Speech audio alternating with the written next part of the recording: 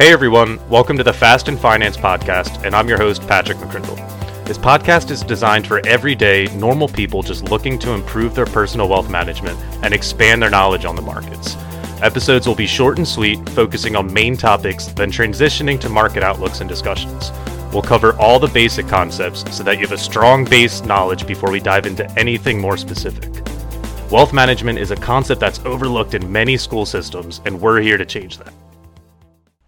So we're going to start off basic and move our way into the specifics here. For the people who don't know anything about stocks, that's completely fine. We have you covered. So in explaining the basics to people, I like to start from the very forefront, what is a stock and where do you get one? So the stock market as we know today is not a place that you can just walk in and purchase stocks. You can quote unquote shop for them through a licensed broker who makes those trades on your behalf. So some people choose to use a brokerage and make those trades themselves, or they can go through a broker or a financial advisor. It really comes down to what you're comfortable with. In episode 1 of Equity, we briefly went over the definition of a stock and how it fits into a portfolio, but I'll go over that again. So when you purchase a stock, you're just buying a small portion of that company, right? And you're accounting for one share of the company. Well, why even do this?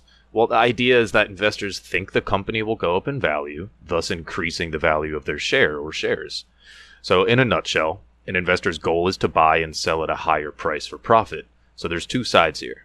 For companies, stocks are a way to raise funds to grow and reinvest it to grow even more. And for investors, it's a way to grow their money and keep up with inflation over time. We touched on inflation last episode, so remember that the dollar left as is can lose purchasing power over time. So when you're invested in a stock that can potentially move in the same direction as the economy, the value is able to keep up with the inflation. But remember, the market can never be timed as it's truly not predictable. You can speculate, but no one can predict 100%.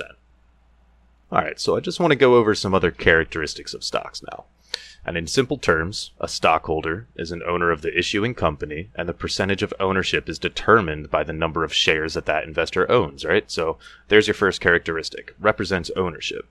And some people might ask, are there any other advantages to this ownership? Well, of course. You can even vote on decisions like elections of board of directors or voting for dividends to be paid out to investors, and we'll touch on dividends shortly.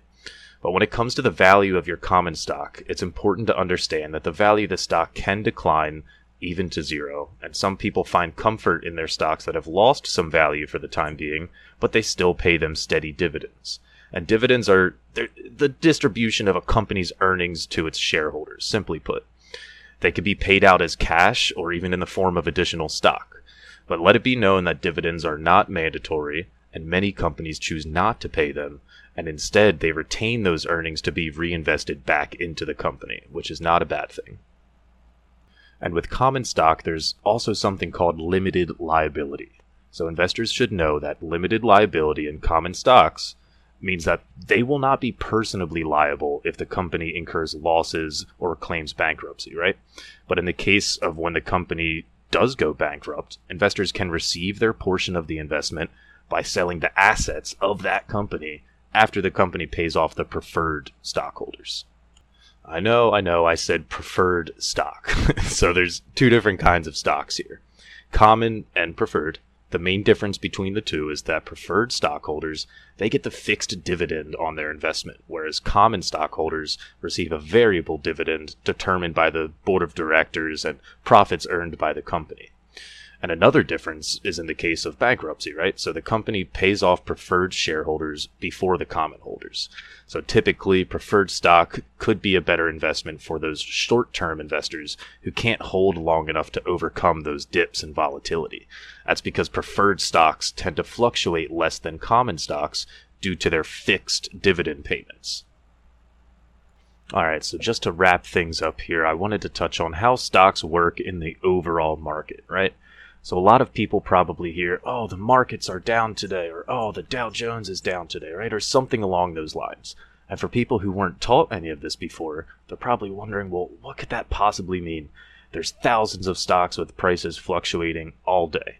There's different sectors such as healthcare, technology, consumer staples, energy, utilities. The list goes on and on. So there's things we call market indexes that make it a lot easier to track the movement of these stocks throughout the day.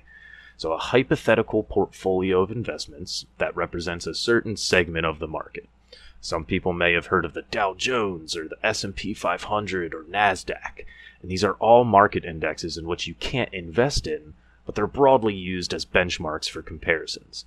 And of course, you can look at a specific stock in the market and see where it stands throughout the day, or you can look at a stock mutual fund that has hundreds of stocks within it, or you could even look at the Dow Jones, which groups together the prices of 30 of the most traded stocks on the New York Stock Exchange.